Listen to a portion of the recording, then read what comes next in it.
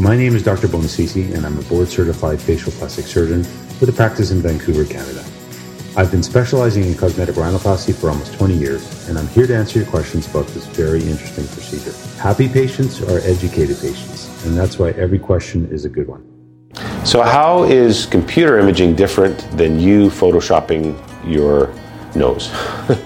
The big difference is that I'm doing it. And when you're photoshopping your nose, you might have some ideas about what you think looks good if you were a painter.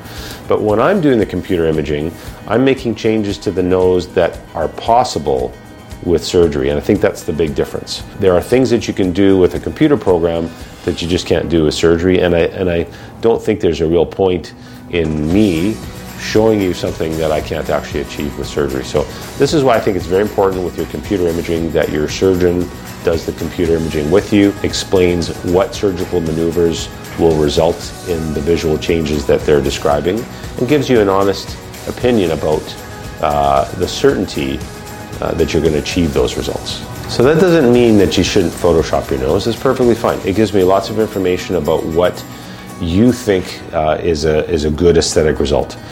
I can tell you though that from years of doing this that often patients will show me their computer imaged photos and they often don't look particularly natural. They've done things that are outside of what's possible surgically. Sometimes they'll change one feature so much that it doesn't look like a natural nose anymore.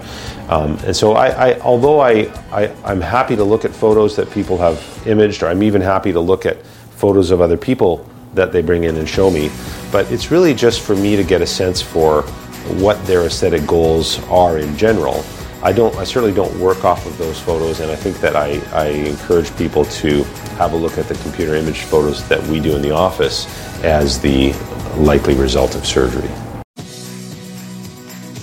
Thanks for listening, and check back regularly for new questions and my honest answers about rhinoplasty.